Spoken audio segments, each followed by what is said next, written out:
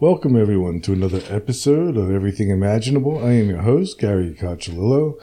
And before we get started, I want to thank everybody for listening and also thank the contributors to my podcast, who are executive producers Candace Sanderson, author of The Reluctant Messenger, and Ms. Aida, author of Hoodoo Cleansing and Protection Magic, Damian Keller, binaural production engineer, author of Sounds Good, Sounds Great, and monthly co-host Jared Murphy, author of It's Not Aliens, It's Worse, It's Us. If you are interested in contributing to this podcast, go to my website, everythingimaginable2020.com, and you'll find everything there that you need. And now, without further ado, our guest today is David Ditchfield, and he has written a book called Shine On, and he has had a near-death experience, and he's here to tell us about it. Thank you for coming on, David. Well, thanks for having me along. Good to meet you. So, how did you get dragged by a train? Well, basically what happened was I was seeing a friend off at the rail station, and I was just helping her basically onto the train with her bags, and gave her a hug and a kiss goodbye. And we heard the emergency buzzers go, and as I stepped back, the bottom corner of my coat got trapped in the closing doors, and I couldn't pull it free because it was a sheepskin coat. It's thick quality, and it wasn't going to come out. I called for a guard, and there was no one there. There was no guard basically on the platform. Banged on the windows, nothing was going to happen. So the engine started to rev up. And I thought, this is it. I'm going to die. I didn't think I was going to survive this, because the train was just like edging out that station at high speed. You don't realize just how fast they go until you're attached to the outside of one. I lost my footing and I was dragged along the platform, and then I was finally sucked between the platform edge and the speeding train itself, and I got pulled under the wheels. It was like, I remember it feeling like the sensation of being pulled into this dark sort of pit of violence. Really, it was just a very violent experience. I just suddenly felt like flesh and bones against this huge beast of a machine that was going to kill me. And I was just tossed around relentlessly from pillar to post. And finally, I was thrown to the ground, and I was lying between the tracks while the train was still continuing to, make its way above my head. And I knew it wasn't all over yet, because I thought part of the undercarriage could just whack me over the back of the head and that would be it. So I kept my face right down into the oily gravel. And eventually the train passed on, and I'd survived it. And I just couldn't believe what had just happened. Yeah. Wow. And that's crazy. I never knew a button could be that strong. You would have thought the button would have broke. Yeah, I know. Yeah. Well, it's crazy, because I heard, you would have thought the weight of my body being pulled along at that speed would have freed the coat, and that's what I was hoping for, but it didn't do. I found out later, because the UK Rail Police did like a massive inquiry on it, because I live in the UK. This is where I'm based, and there's what it was is the rubber seal in between the doors had like a crocodile sort of effect going on, and they were there to prevent the doors from opening as they were going, the motion of the train. So that's why it was firmly trapped in there. So when I went down under, I remember hearing a tremendous rip. So that was obviously the coat finally ripping as I got sucked into the gates of hell, as I describe it as. So yeah, pretty scary, but amazing that I survived. Wow. So when you went through this experience, a lot of times, like when people go through these things, it happens in slow motion. Did you experience that? Yeah. It wasn't actually like slow motion, but time stretched. That's the way I would describe it. Because it was interesting, because even though it was terrifying, I felt like I got time to think things through. For example, when I knew that the train was revving up and about to leave, I actually had this this thought flashed into my mind. I'd seen a news item only weeks before where a small child had been thrown from a third floor apartment block in a fire and had survived without any injuries. And they put that down to the fact that infants don't tense up like adults when they go into a state of shock. So I decided to relax my body, and that's exactly what I did. And in fact, my friend who I was seeing off, she ran through the train as the train pulled out to look through the window. And when she said to me in hospital, she said, "Look, this sounds really odd, but when I saw you go under, she said you rolled under with such grace."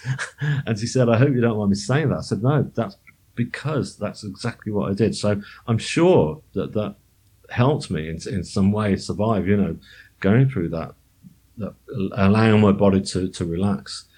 And also when I was lying on the track, when I said I thought the undercarriage was going to hit me, I thought, right, think of 007, think of all the Bond movies or the Indiana Jones movies, what they would do now.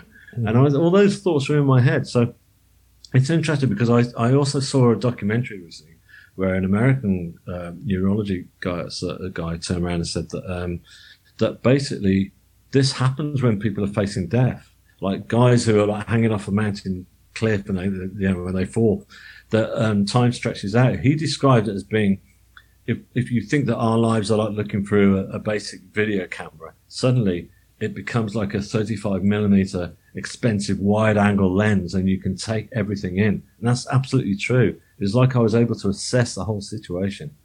Fight or flight, basically, is what it was, yeah. Wow. And what happened afterwards? Well, the emergency guys arrived, the paramedics, and they somehow managed to get me, cut through my clothes and get me on a stretcher and off the track. And then I was, I got in the back of the ambulance and the doctor said, "Look, there's a hospital around the corner, but the one that's going to save you is about a 25-minute drive. Can you hang on?" I said, "Yeah, let's go." So we did. We just flew off down the highway, and he just kept me going, kept talking to me. Then when we arrived at the hospital, there was a whole team waiting there, for me, and I went in.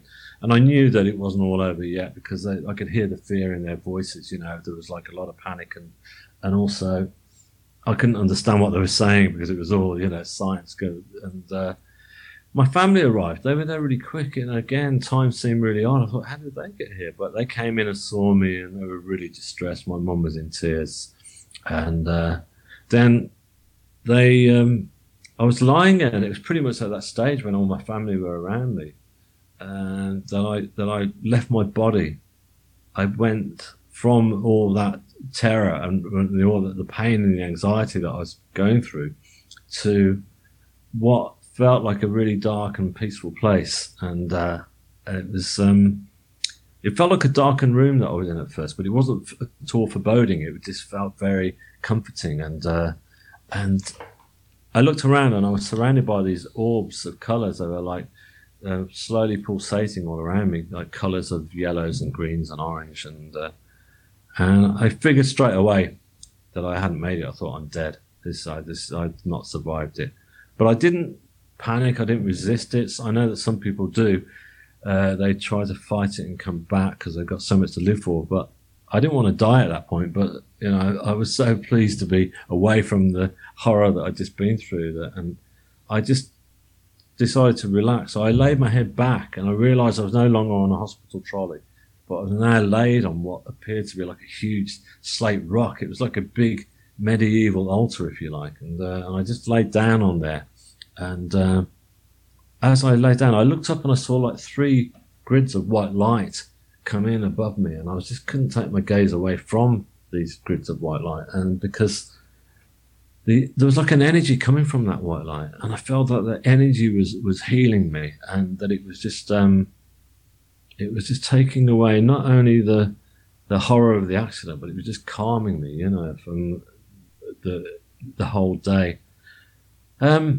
I suddenly felt the presence of somebody near me. So I lifted my head and I looked, and there was a person just stood at my feet, wearing a very contemporary, simple black T-shirt, nothing too ethereal, just a simple black T-shirt. And this person was like androgynous, and with like this pure white blonde hair and this skin that was glowing from light from within. And this person was just smiling at me, and I thought, I know this person, you know. It's like, you know, if you meet somebody for the first time in your life at a party, and you spark it off, you're chatting, and you say, I feel like I've known you before, you know. And it was like that. And I said, who are you? I know you, don't I? And then this person just kept smiling back at me, but reassuringly. And so I felt guarded by this person and safe. So I decided to lay my head back and enjoy all this energy that was coming through from the light. And then as time went on, I suddenly felt the presence of more people, and I looked, and there was two female forms either side of me, to my left and right. And the girl on my right was like a white European in appearance, and with long brown hair, and again a very simple brown dress. Whereas the girl to my left was more American Indian or Asian Indian or Brazilian even, and she was wearing a more traditional dress. Now they had their hands just touching my body, but slowly hovering their hands over my body, and I felt the energy from these hands was just like tremendous. It was like it was like the energy of unconditional love that were just like filling the whole of my being, and I just felt like they were just not only healing the wounds that my body had just received and gone through, because my body was taken a heck of a beating, you know. In fact, my left arm had been severed; it had been cut from the elbow down. So, but I looked, and all my wounds were fine. My arm was okay; it was all in place. There wasn't even a single scratch. So I laid my head back down, and I suddenly thought, this healing that I'm receiving right now is undoing all the pain, the emotional pain that I carried throughout, that we all do, that we've got emotional baggage, as we call it. And all that baggage was just being taken off layer by layer. And they were just getting down to the essence of my pure soul. And they were just like healing that pureness of my soul. And I felt great and complete for the first time in my life, because up until that point, my life had been pretty disastrous and a struggle. So I just laid back and I just enjoyed all this that was happening. And I suddenly started to think about my family, because I knew that they were pretty cut up back in the hospital. So I thought, well, I'm going to sort of look over the edge of this rock and see if I can see them. So I lifted my body over and I looked, hoping to see them, but I didn't. But what I did see was this incredible sight. It was just, it was like a huge waterfall of stars, the size of, say, Niagara Falls. But instead of like tons of water cascading over the edge, it was just millions of sparkling stars that were just tipping over and just falling down and shooting stars kind of like firing away over the top. And I thought, wow, you know, and I just kind of like looked down, and the further I looked, the more I could see, you know, my gaze started to adjust, and I could see one galaxy into another. I felt like I was looking into infinity, and I was seeing nebulas and beautiful colors. And so I realized that actually I wasn't in a small darkened space at all. I was actually in the universe itself and part of that universe. So it was a pretty profound moment. But I would say that the most profound thing that happened was really the end of this experience, and that was that the tunnel of white light that most people talk about when they have near-death experiences was there, and it was approaching me. I felt it before I could see it. Actually, I could feel this energy that was like sort of making every single molecule of my body vibrate. And I thought, what is going on? And so I looked, I lifted my head again and looked, and there was this huge tunnel of white light. It was closing in on me. And this tunnel, again, it was this pure white light that was coming from these grids of light, but this was more intense. And it was an awesome sight. It was like surrounded by flames that were slowly rotating around. And I felt no fear at all. I felt nothing but excitement. And in fact, there was a lot of telepathy going on throughout this whole experience. And I was being told that what I was looking at here was the source of all creation. You know, this was God, you know, that I was looking at this in my own words anyway. And this was, not the usual sort of God I'd been used to seeing. For example, in Christianity, the image of God with a beard, in all the Renaissance paintings. This was a tunnel of white light. This is where it all starts. This is where it all comes from. So it's pretty much at that point when I made this realization that I came back into my body. I was back in the hospital and back into the pain and trauma, and it felt like the lights there were like overkill. I couldn't take them, because it was all fluorescent strip and the hustle and bustle and the energy of the hospital was just like overkill. But but I was just filled with just joy because I'd just been filled with all this love and knowledge, and it was just like I thought, rather than feel disappointed I'd come back, I thought, why am I back, and why have they sent me back, and what is my mission? So so there I was, back in the pain. Wow. Back in my body. So were you clinically dead? No, I wasn't actually clinically dead. I know that some people are, but I wasn't, no. But I've obviously done lots of research into the NDE since that happened, and a lot of people are in my situation where I was very close to death. I was losing so much blood. I was losing copious amounts of blood because of my injury. And I think this is what happens. It's not always a state of being clinically dead or comatized that you're close. So I was still alive. Wow. In fact, they were just about to take me into the operating room at that stage to start an 8-hour operation on me, which is what they did. And I came through from that. And they'd given me my own room in the hospital because of the severity of my injuries and my accidents itself, And I remember waking, it must have been about 2 a.m., and I was just in this room on my own with this little machine bleeping next to me, it became like my friend, like R2-D2 in Star Wars, me and the machine. And so I got a lot to think through and contemplate. Part of me was, thinking, dealing with the trauma of the accident. I got post-traumatic stress, which stayed with me, which I still have now, because, the human body should not be going through something like that.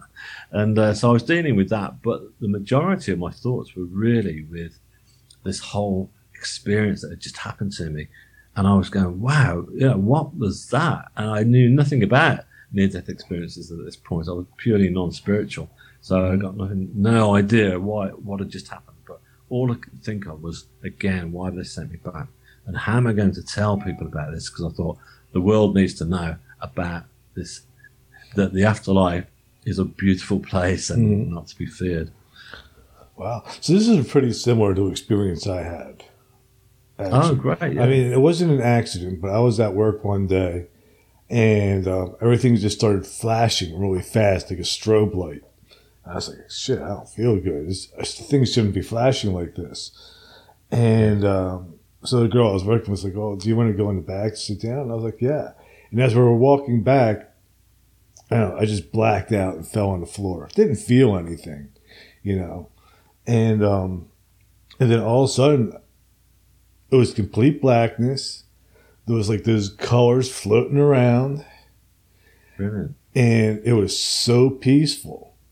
It was the most peaceful, serene thing I ever felt in my entire life. And I was out for about a half hour.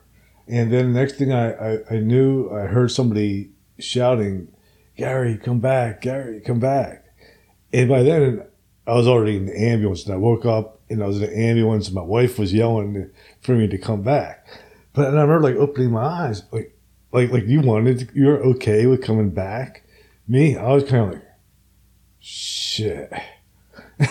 I gotta keep going in this life after experiencing that other thing that was outside of my body, Yeah.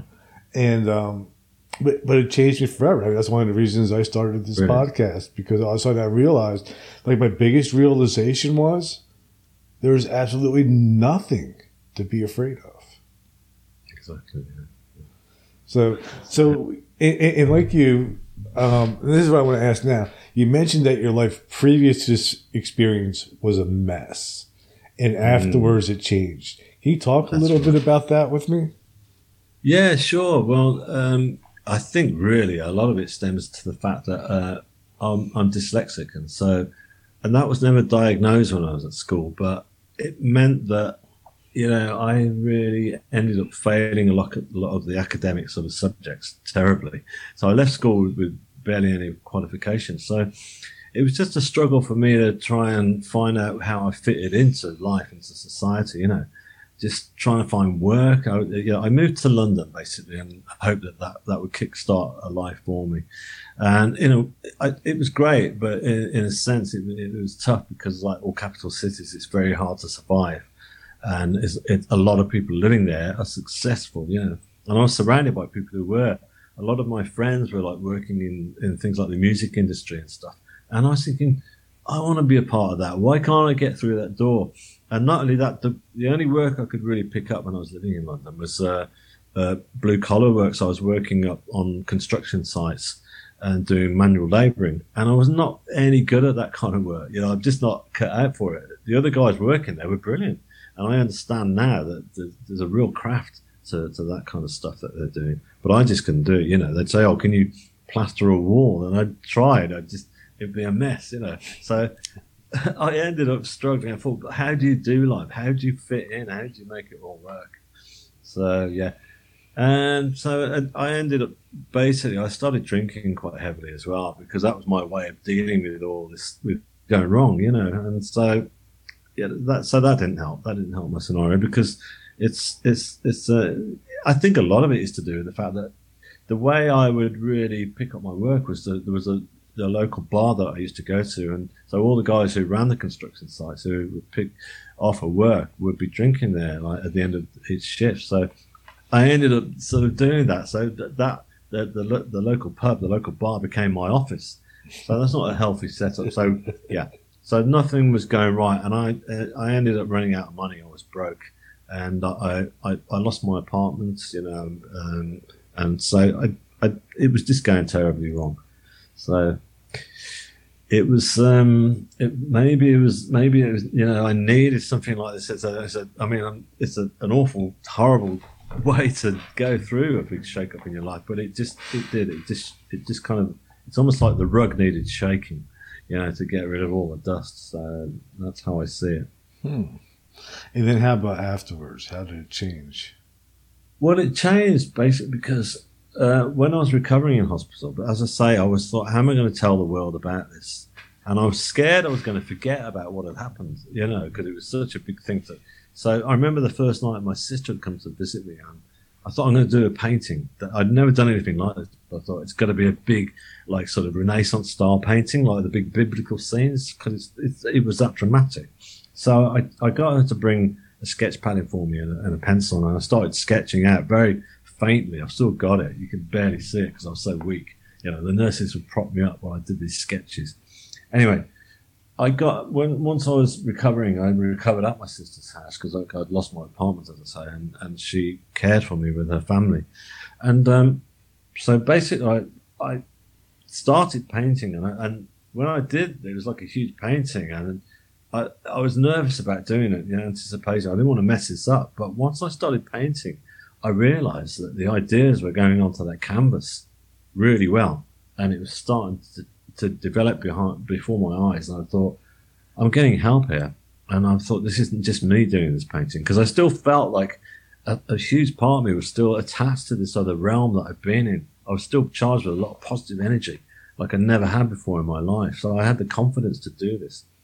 And the first painting came out great, and then I became prolific. I just couldn't stop, so I started doing all these paintings, and a lot of them were all based on what I'd seen in my experience. And so I realised that I found all this creativity that was coming through, and then music was the next thing. I thought, what happened was I started having spiritual healing, and I don't know if you've heard of anything about spiritual healing at all. But I hadn't myself. But I'd come across a spiritualist church, basically, that was in the small town where I was recovering. And I wanted to go there because I thought these guys might know something a bit more about what's happened and I could share it. And they did. And they said, you look in a pretty bad way. You look, you know, we do spiritual healing. If you're interested, I said, yeah. When can I come? They said, so, well, next Thursday. So I went along. Now, some of these healers, they're also clairvoyants. And so they'll lay their hands on and they would heal me and they would give me messages. And quite a lot of them were turning around at the end. They were saying, why am I picking up a violin? I was going to have no idea. And they said, I'm hearing Beethoven and Wagner. I said, I know nothing about classical music. Then one of them turned around and said, they're telling me that you're going to write a piece of music about your experience. I went, great. So I went home and I got this old cheap synthesizer in the loft and I pulled it down, dusted it off. And all I got was a cassette recorder. And that was it. And so I started recording what I thought was going to be a song about my NDE, but it started to develop into something that sounded more like it should be a piece for orchestra. And there was a lot of synchronicity was going on after this near-death experience. And one of those parts of those synchronicities was I'd met a cello player who used to come up and see me when I was painting. And she was quite spiritual. We used to meet for coffee, and she said, what are you up to? And I told her about this piece of music I was writing. And I said, it feels like it should be played by an orchestra. And I wasn't hinting at anything, but she turned around and said, well, maybe we could perform it. And I thought, that'd be great. So my brother gave me, he said, look, I've got some software that you can have, and you can attach it to your laptop. And when you play in the notes, you're going to have to buy a new keyboard. But when you play the keyboard, it will transform the musical notes that you're playing into musical notation so that the orchestra can read the parts. So that's what I did, and printed them off, took them along to the orchestra, and they looked at it and said, yeah, we'll do it. So I had this piece that I just started off on a little cheap synthesizer, now was ready to be performed by an orchestra. And the help that I was getting, that I was channeling through with the paintings, was now coming through with me with the music, because I got like a matter of months to finish this off, you know, and I wanted 3 parts, and the whole thing is called The Divine Light, was based on my near-death experience, and yeah, so it was performed, and it was premiered to a sellout audience. It was incredible, because they'd asked me to talk to the local press about it and say, look, can you talk about your experience? talk about your piece, sorry. And I said, yeah. And the guys at the local press said, hang on, you're the guy who went under the train, aren't you? Because it was all over the news at that point. I said, yeah. They said, oh, this is going on the front cover. So from that point, the BBC came, they wanted to film me. And so that's why it sold out. So the atmosphere was like incredible that night, because there was this buzz, you know, there was this lovely buzz in the air. And so I was able to sit there on the front row with my family and enjoy the experience of hearing my music played by an orchestra. And it's really amazing, because it's like a 3-dimensional sound of what I'd heard in my head, and what I tried to create on this cheap little synthesizer, and it was beautiful. And there was a standing ovation right at the end. Everybody stood up, and there was just like, you know, there was a lot of people really got it. And I realized from that point onwards that this was my way of basically expressing my story and expressing that there is an afterlife and it's beautiful, is through my art and my music. And so that's my life now. So I've gone from struggling to find my way of fitting into life to now finding that I've got new tools to be able to get out there and share, you know, my message, as it were. So, yeah. Why do you think all this happened? Well, because like a lot of people who've had near-death experiences, they come back with they all come back with they don't all come back like me and say, oh, suddenly they want to start painting or anything, but they will find new forms of communication to talk about what's happened to them. Like yourself, it's, you know, you've never forgotten it, you know, and it's stayed with you and it's changed your outlook. And it's you have this burning desire to want to be able to share this message with everybody. And the common thread is that, first of all, that there's nothing to fear, that that after death, there's beauty, and it's a wonderful place to be.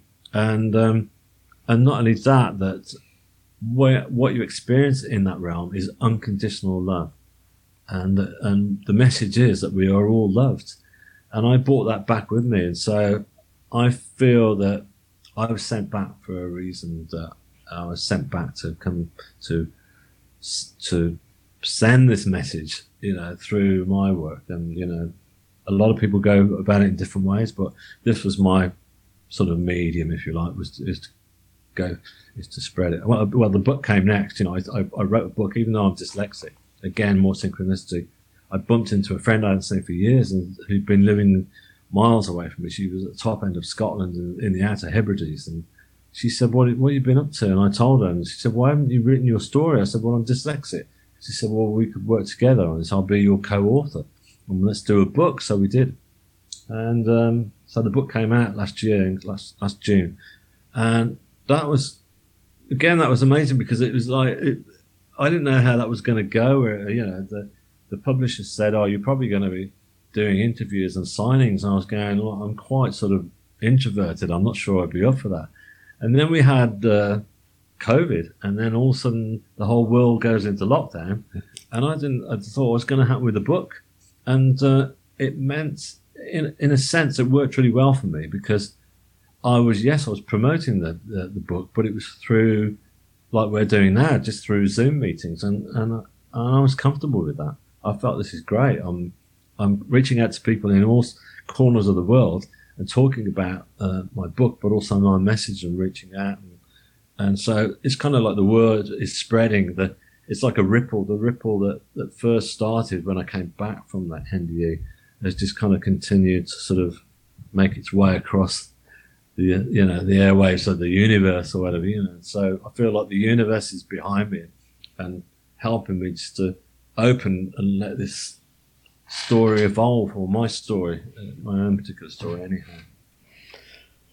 Tell me a little bit about this unconditional love. Yeah, well, unconditional love is basically, if you think about it, it's what I describe it as all the different forms of love that I'd received in my life, whether it was through a lover or my parents or even my pet cat. They're all different forms of love. So unconditional love is like all of those encompassed into one. And if you think about it, for example, in most relationship setups, whether it is with our family or with our lovers, there are certain undercurrent sort of conditions there, to a sense, if you like, that as much as we may love that other person, there are still conditions. Whereas with unconditional love, it doesn't matter, It's like, for example, before, like I always felt like a failure in my life. And I know that since I've started talking, there's an awful lot of people can relate with that. They've written to me and they say, I'm that same guy. I was just like you. I felt like a failure and didn't fit in. And so I had no self-love, And so from this other realm, all this unconditional love gave me self-love for the first time. And it was basically telling me, you're okay. And that's what it is. You're okay. It doesn't matter. There's no payback. You've got nothing to prove. You've got nothing to give. You don't have to give anything back. The love is all within you. So that's what it is. Yeah. Interesting. Once you started feeling that self-worth and unconditional love for yourself, did you find it easier to have that towards other people? Yes, absolutely. Yeah. I was able to do that and give it. And, in fact, when I was in hospital, I remember my mother came in and she said to me, because when I was telling people about my experience, and then my parents were the last to tell. It took me a week to tell them because I really wanted them to get it, and I thought they might not. But when I told them the whole story, my mum turned around afterwards and she said, yeah, we know. And I said, how did you know? They call it a mother's instinct. She said, but I knew that something had happened to you, because every time we walked into that hospital room, you got tubes and wires coming out of you and you couldn't move, but you were glowing with this energy and you were just giving out so much love to everyone around you, the nurses, us, your friends, and, it was the strength was coming from within you. And so that was absolutely true. So it's kind of like it does help you to be able to spread that love. Wow. Do you think that the beings that were sort of laying the hands on you in the other realm were basically pumping you full of this energy and unconditional love? And who do you think they were, or what were they? Yeah, well, they're basically my spirit guides that have been with me throughout my life, but I just hadn't realized it because I was not opening myself up spiritually to anything. You know, all I was doing was, as I say, was any adversity in my life, I was just trying to ride over it rather than trying to look in. And so, yeah, those beings have been with me all throughout. And particularly the first one that I was greeted by, that I said that I knew that person, that I felt familiar with.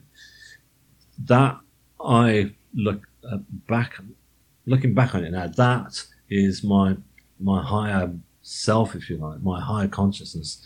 That because I was so familiar with that person, that it was me, that my higher consciousness that was stood there, and that was protecting me, and that was making me feel okay. So yeah, so they're with me now. You know, whenever things are going wrong, like I started chatting to you before we started this interview, I'm going through a bit of a tough time this moment with some family illness, and I'm feeling my guides are with me. They're around me. I get lots of little signs that they're there, you know, and so they're most certainly with me. And I feel we've all got guides as well. You know, it's not just me. We're all got our own spirit guides, but we just don't realise it. We don't know. And I just kind of like try to urge people to try to connect with them if you can. You know, whether it's through meditation or something like spiritual healing, whatever it suits you. You know. Hmm. So, I don't know. You don't have to answer this question if you don't want to, but I think like we were talking before about what you're going through. Would you be willing to share a little bit about what you're currently going through and how what you went through is changing your perspective on it? On what it would be like if you didn't have this experience?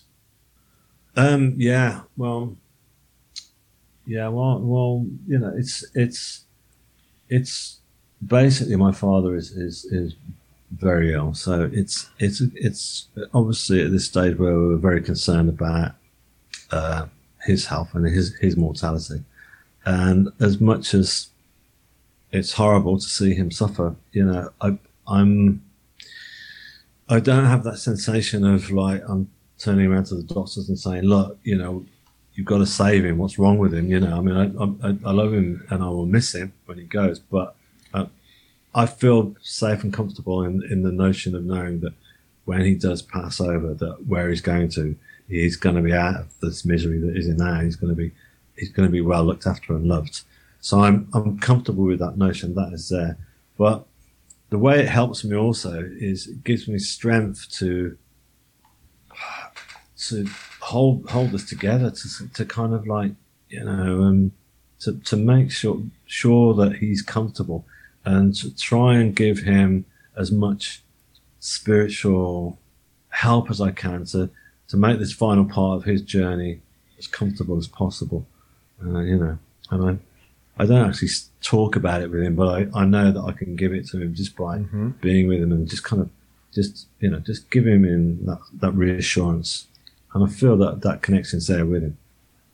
Wow. So it helps me in that sense. Yeah. Interesting. Leading up to my experience, I had to make the decision for both my parents and my uncle to take them all off of life support. And I wasn't really okay with it for a long time. It wasn't until actually when I had that experience, I said, oh, well, if they're here, yeah, exactly. There's no problem. Yeah. So I kind of relate to that. That's great you had that affirmation, and yeah, because you're absolutely right on that. That's it. You know, and it doesn't take away the sadness or that sort of emptiness, but it does. I don't know. It does take the edge off of it a little bit. Yeah, It does. It really takes it off.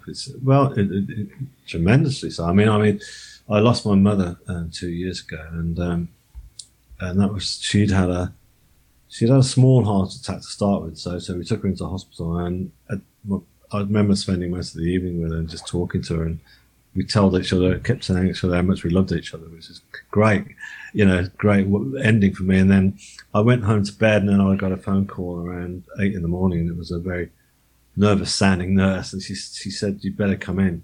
Your mother's had a massive heart attack." And then the doctor came on the phone, and it was, I thought, no, he said, we're trying to bring her back and stuff like that. And it was pretty much a similar thing where I just thought, no, you don't have to save her. She's ready to go, basically. Mm-hmm. So I jumped in the car, and I remember I put my key in the ignition, and the radio came on. And there was this beautiful piece of music came on right from the beginning by a composer called Mahler that I'd heard.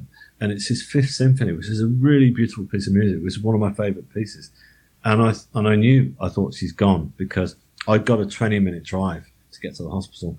And that just kept me calm as that came on. And I just thought, no, she's gone. And I knew my guides were with me then. That it's almost like they'd set that up, that piece of music, just to help me do that journey.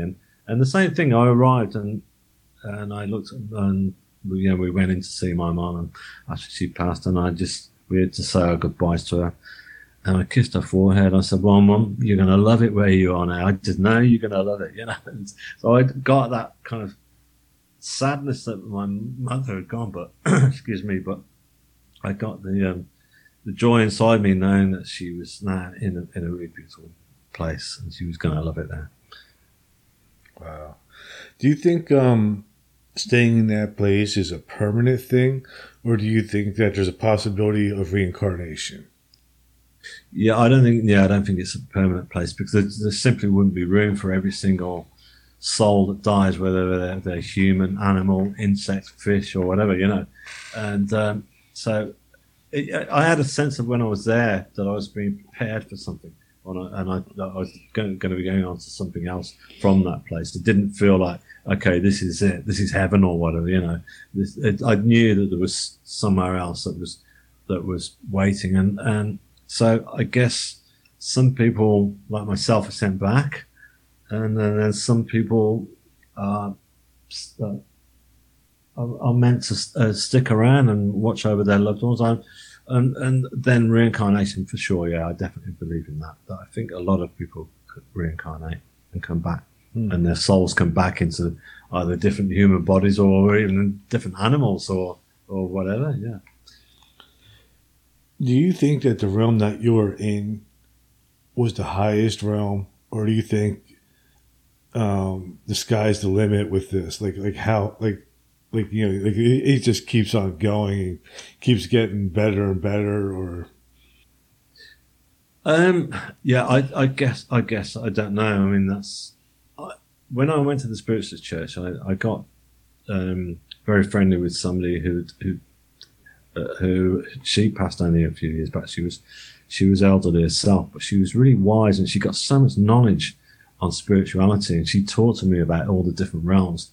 And she said that the realm that I went to was a high realm, a very high realm, But I know that there are, obviously I've looked into NDE since, and I've done quite. In fact, I did a conference last weekend, which is like the Global Near-Death Experience online conference. So there's a lot of people like Dr. Eben Alexander speaking, and Peter Panagori and Tricia Barker, and all these people. They've all had near-death experiences, and some of them, they did go to, they went through the tunnel that I talked about, and then they would go on to different realms and have, different experiences than me. But I don't know whether they were higher or just different, because every near-death experience is different. But there's one common denominator, and that is that everyone comes back with this knowledge of unconditional love. But that's all I know of, yeah. And I guess I felt that I'd learnt all I needed to know, because other people as well go through what they call a life review, and that's normally people who've not been too nice to others throughout their lives. There's people who've sort of been horrific bullies throughout their lives, or they, exactly, or even they've killed people, and at war unnecessarily, and so they have a life review, and they put through that they have to experience what that person was feeling, their souls, how much they damaged them, and so that's their life review. But I didn't have a life review. I'm not saying I was a good guy. I'm sure there'd be lots of people who would turn around to me who knew me before and say, "Hey, you weren't that good." But I don't think I went to the point where I was like a menacing bully or a killer, So I didn't have a life review. Yeah, I had that conversation with Peter about the life review, and I was telling you spoke to Peter. Yeah, I had Peter on, and we were talking about that, and I was like, man, I don't want one. I don't want to have to go back and look at all the bizarre, crazy stuff I've done. Yeah, I know. Do you know what? I was quite happy that I've learned what I've learned, and I felt that because I didn't make the choice to come back; they made the choice for me. But I guess they thought, right, he's learned all he needs to learn. Let's send him back, and I'm still learning from it now. Do you know what I mean? It's like I said to you, I felt like an umbilical cord was still attached to this other realm for a long, long time, And I think it was only through when I had like a wake-up call, once I was well enough, I had to go through a lot of legal stuff. And the legal system, well, it just sucks, whatever. It doesn't matter what your situation is. It's really tough.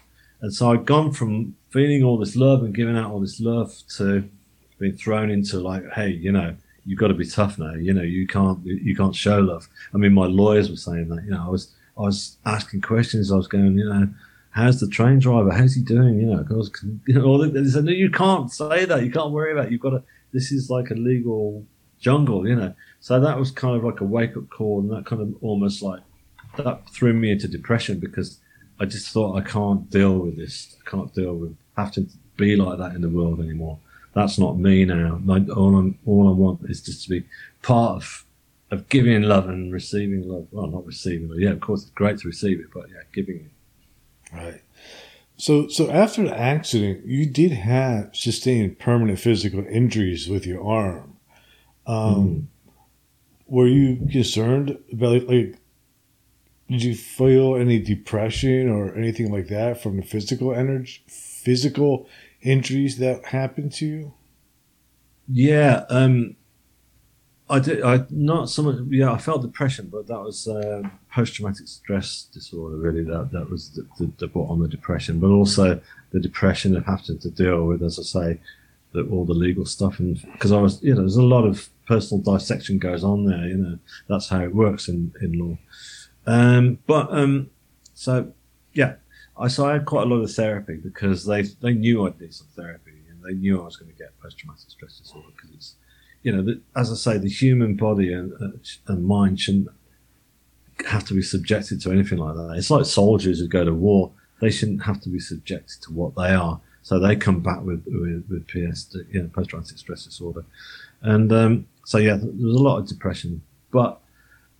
Both I was lucky. I had a brilliant therapist, and also I continued to go to spiritual healing, and the two kind of buoyed me up and gave me my strength to sort of get my feet back on the ground, and and I still feel like that now. I feel that science is really important. Without the doctors who work with the science, I wouldn't be here chatting with you now. They saved my life, as much as spiritually.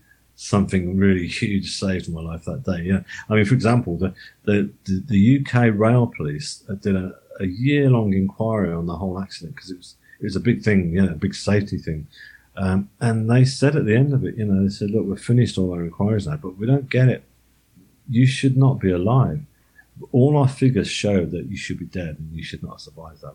And I said, well, I was saved by a far greater force than you, me, or that train. And they just kind of laughed and thought, okay, but I know that for sure. So, yeah.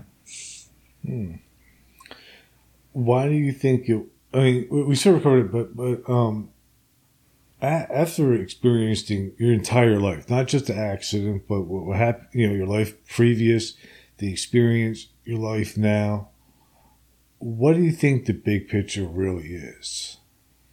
the big picture is basically that, like I said to you in the NDE, I realised that I was in the universe itself, and what I also realised was that we are all part of that universe. All of us, every single thing on this earth is, sort of we vibrate with the universe, and ultimately, I felt safe in that universe, and the universe wants us to move on and keep recreating. If you look at the universe, the way it makes nature sort of, refurbish itself, throughout all the seasons, and and there's always new growth and new life, forming. Where I live near the river, and so like we've just come through. Well, we're in summertime now, but in the spring it's great. You see all these birds migrating from Egypt and Canada, and they come and they land on the very same spot on the meadow outside the window,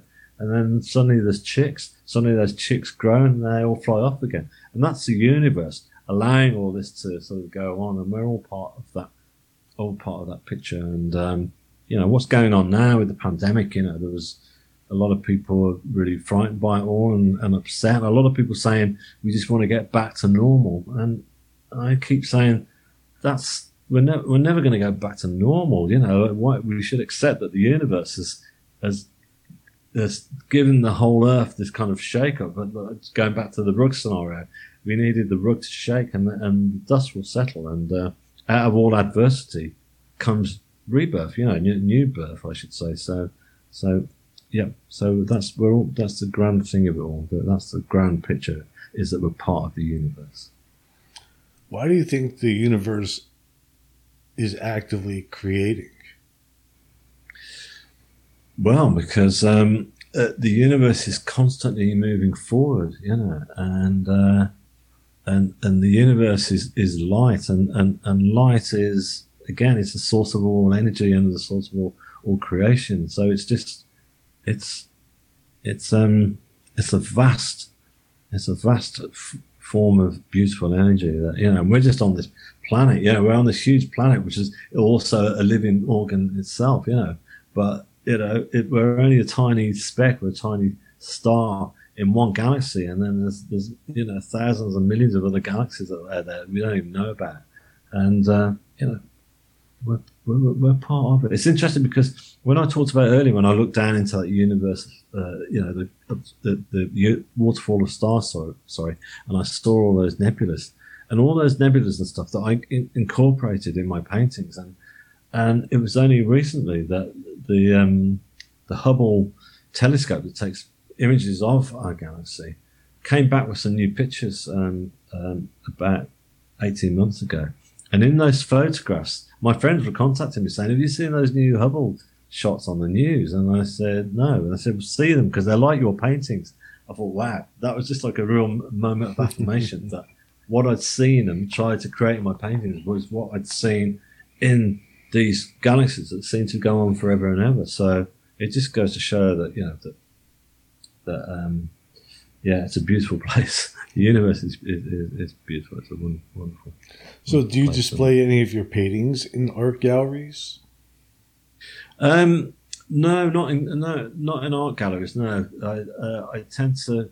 A lot of my work you can see if people are interested in looking at my paintings. Go online. I mean, if you go to my Instagram account, which is just David_Ditchfield, a lot of my work's up there. Or you can go to my website, which is shineonthestory.com, and if you go on there, that's kind of like the first platform and you can listen to the music as well if you're interested. You can stream that first symphony that I talked about on there, which is about my NDE, and listen to it for free. But I tend to display my work as much as I can via the web to get it out. Do you sell it? Yeah, sell paintings, yeah. And prints as well. So if people are interested in prints, I tend to sell prints, especially of the spiritual stuff. Yeah. Any new pieces of music being composed? There is, yeah. I'm working on one now. Yeah, a new classical piece for orchestra here, which is called "I Wasn't Expecting This." So, and that's a new one that I'm putting together at the moment. And that's come together. Yeah, that's again. I'm being helped. I'm being guided. I'm being given tuition on how to pull this out of the bag and to hear new sounds. And each thing I do, I feel like I'm learning more. It's like with the paintings. I'm learning new techniques and stuff. I'm getting like this crash course in composing. I mean, it's amazing. I mean, when I took my first score to the orchestra, I remember.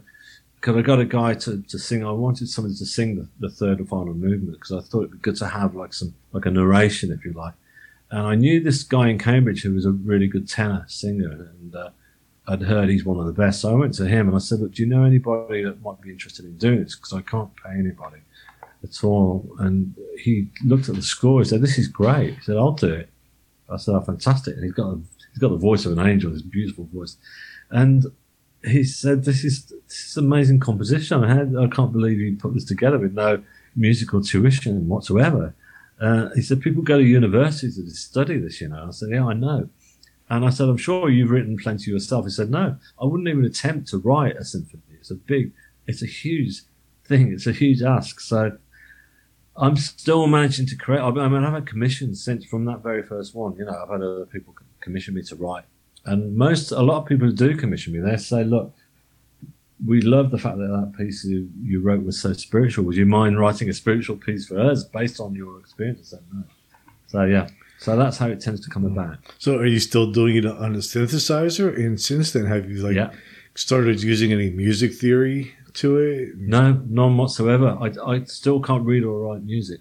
And I think if somebody turned around and said, "Look, we want to give you what's it called, a scholarship, to go to university," I think I'd turn it down because I don't want to, I never intellectualize it or get too serious about it. I just hear these sounds and I write them on the synthesizer, and I mean, I've moved beyond just having the old cassette recorder now. I use like a, basic Logic program on my laptop. Mm-hmm. And I've got sounds that sound like different instruments. If I want a horn sound, I can play those in and build it up and build the textures up. But I still get it just to transpose it into musical format and then just print it off, and that's how it goes. And so yeah, but each piece I feel that becomes slightly more and more complex because I'm learning all the time. It's like anything, you just kind of improve each time you do it. Yeah. So yeah. So do you think there's any coincidence between the connection between the music and the art? I mean, color and sound are both forms of vibration, and they're very closely related. Like if you look at like the theory of colors being 7 colors, music, there's 7 musical notes. They kind of go hand in hand. I agree with you. Yeah, I agree on that. They're just they're different dimensions, I guess. Really, it's like as you think about it, it's like art is like it's one dimension. I know it's 2-dimensional, but it depends how you look at it. If you look at a painting and you love it and you want to stand there and look at it, it's a beautiful painting that you're looking at and you get it, then it becomes more than just a 2-dimensional painting on a canvas. And music is the same. It's one dimension. You are hearing it through your ears, but if you really love and you get that piece, it becomes 3-dimensional. The sound surrounds you, and it resonates through your whole body and your soul. But it's still a different. It resonates in a different way than a painting does. So I feel that I'm giving everything I can now about my experience in as many dimensions as possible. And that's because the feedback I get off people, is great. I mean, doing all these interviews is great because it means that I'm reaching out to far more people now who, after the interview, want to go and look at my paintings and my websites or listen to the music. And so the feedback I get is great because people are getting it. Some people say that they meditate to my music now, which is great because, if you're meditating to a piece of music, then it definitely becomes, you hear all the textures of those sounds and they breathe more. Do you think that the music and the art is meant to heal? Yes. I certainly hope so. Anyway, I mean that's what I think my mission, as I say, is to sort of is to heal as much as I can through my music and art, because it does. I'm getting, there's a lot of people write to me now who just lost loved ones, or they are terminally ill themselves, and they write to me, and they tell me, that the either my paintings or my music is helping them and to face what's just happened or what is about to happen. And I write back to them, and it's a big responsibility, but it's interesting because I think long and hard. I think, right, I've got to respond to this person, and I'm being helped with that as well. I feel like my guides are helping me to say words back to them that I didn't even know I was going to say, and which is great, because when they respond, I can tell that they've got it, what I'm saying, and they're feeling, there's a connection there. There's we're vibrating on the same level, which is very important to me. Wow. That's fantastic that you're getting that response from other people. Having that response, just it validates your work. It makes you want to just keep on going. Yeah, totally. Yeah, it's one of the most important things to me. It really is. I think it's always been very important to me. I mean, I wish I could just reach out to. It's not even like an ego thing. I mean, it's not like a sort of like I want to be have my name in lights or be a huge success from that point of view. But it's the more people I can reach out to and give that comfort and reassurance that death is not to be feared. I mean, and that the soul lives on, and this beauty awaiting us all is great. Because we don't. What I realise now is that we don't talk about death at all, do we? It's never really addressed by Western civilization.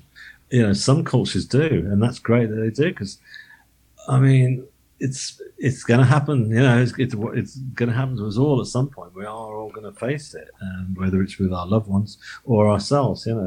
We're not immortal, and so we may as well discuss it, and then it will help us when we get to the end of our journey to know that we've discussed it. We plan everything else. We plan birth. We plan our marriage. We plan even, taking our driving test. So, why not just try and plan, our death and no, just discuss it a bit. We don't have to be talking about it all the time, but, it's there's no harm, is there, in addressing it at some point. Yeah, I know for myself, I don't want to fight death. I don't want to resist it. I want to be able to open myself up to the experience when it happens. Yeah, I'm sure you will. Yeah, because you've had your own experience, so you will. Yeah. Because there's no point. Is it once your time comes, once you know that this is only the end of one stage of the journey, and you're moving on to the next stage. If you can accept that, it makes a lot of difference. Because there's been a lot of my friends since this has happened. We've lost their loved ones, and they talk about we talk on the phone and stuff, and they'll say, my dad or whatever, he's scared of dying, he's not letting go, he's almost comatized, but he's frightened. And it's almost like if only I could have reached their fathers or whatever it was who are resisting death, and just spoken to them in advance and said, look, it's okay to let go when the time comes. Yeah, my dad was real resistant to it. He brought all the way to the very, very end. Until he had no choice. Yeah, until he had no choice, yeah. Yeah. Wow. So before we wrap it up, where can my listeners find you? Yeah, well, as I say, the best starting point is my website, which is shineonthestory.com. And you'll find all my social media links there, because if you're interested, I've got a YouTube channel, and then I've got an Instagram page and a Facebook page, and you can follow what's going on, what's coming up next, various projects that are going to be happening and stuff, and interviews. And please do come and follow me and get in touch if you want to chat to me, because it's a good way of connecting there. People can message through most of those platforms, and I'll always get back. Wow. Well, thank you for being on. This was a fascinating interview. Seems like you and I have a little bit in common. We do, don't we? Yeah. Which always makes it easier to chat, doesn't it? So that's great. We're singing from the same hymn page.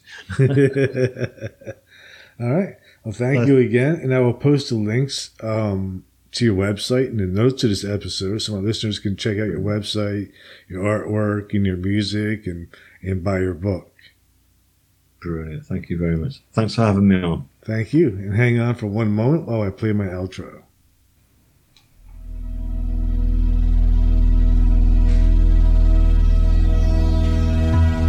Thank you for listening to Everything Imaginable. You can reach Gary at everythingimaginable2020.com or message him at everythingimaginable2020@gmail.com. He's also on Facebook, Twitter, Instagram, and LinkedIn.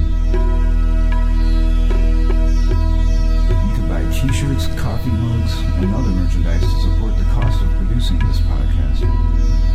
Click on the merchandise link at the top of this page, www.everythingimaginable2020.com. You can also buy the book Enlightenment Guaranteed. It's the only book on Zen that you'll ever need. You can find it on Amazon, and it will change your life. Because remember,